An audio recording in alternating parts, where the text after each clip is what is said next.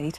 A financial expert is calling for the Ombudsman to investigate alleged failings by banks in protecting customers from scams.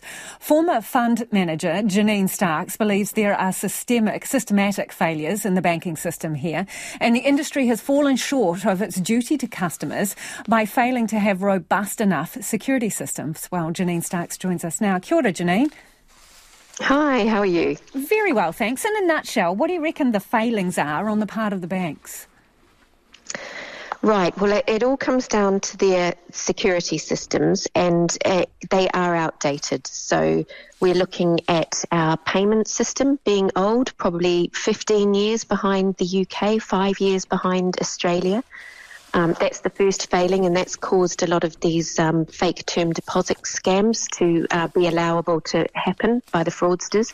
The second thing is banks are not employing basic fraud methods and skills. And the industry is actually, in my view, entirely ignoring international best practice. Okay, because the thing is, when a customer makes a decision to transfer money to a scamster, that's a failure of judgment or, being sucked into a scam. How is that a systems failure? They're making a transfer. Yeah, no, and that's how most people see it on the surface, and it's why we get so much shame and embarrassment and people hiding the fact that they have been scammed. And look, I just want to sort of turn that one on its head for you. The way I explain it to people is that fraud doesn't actually target people, it targets the payment system. So people are just the conduit. And every scheme has its origin in some sort of weakness in the payments system. So as a fraudster sits there and decides, how do I get money? The entire thing is about putting the banking system first and finding the holes that exist within it in order to do the social engineering to convince that customer to hand over money.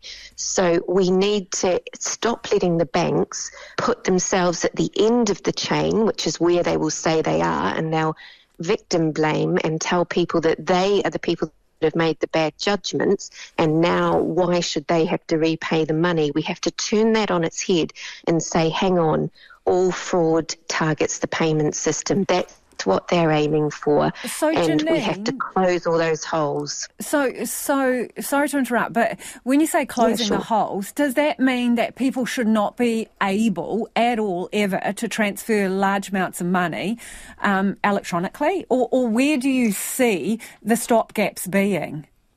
Okay, so let me give you an example. One of the major holes, and this isn't the only one in the system at the moment, is within our payment system. So it's old, it doesn't work on the correct technology that overseas countries are using, and it doesn't allow the banks to match the name that you input into that field when you make your payment with the account number. So if you're trying to pay me at my bank account, you're putting in my name, but and the banks in quite a misleading way are asking you to put my name into the system, and that makes you believe that they're checking, does that name match that account number? They're not. The payment system is so antiquated, they can only transfer my account number and the amount of money to the other bank. So the other bank doesn't even have a chance to check, is that really the person you're trying to pay? So if you're transferring that really large amount of money, the banks leave it to your own risk and liability that you've got it right. Now, that's not good enough. It doesn't happen in other countries. We have a matching system. So potentially someone could have been fed a name which is very close to a legitimate business, and they believe when the transfer goes through on that account number using that name that there's been a cross-check done when actually there hasn't. Yeah, there hasn't. So, and it doesn't even have to be a close name. Look, you can try it out. You can try and pay your mum tonight and write the word Mickey Mouse on it and the account name, and it will go through. It doesn't. They don't even have to make any attempt at getting even close to the name. So Janine, it's a major fault. We are almost out of time, but I want to know, you're working with a few people. Is it likely there could be a class action on the cards? I think very likely the banks are in a real position here. They are holding their ground. They don't want to admit liability.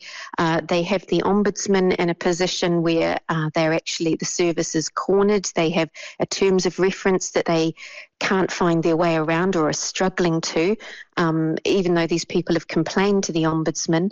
So, there's some things about that system that don't work well for consumers as well. So that's the next step for these people. And I think perhaps we do need a class action in New Zealand. We need to get this through the court system. I think they'd be very foolish to let it go that far, and they would be best to settle these cases. But, I don't know how stubborn they're feeling about it. Appreciate your time, Janine. That is Janine Starks, who is a former fund manager, calling for an independent investigation into the banks over scams. It is 26 minutes away from 6. Kia amo tōne mai. You're listening to Checkpoint.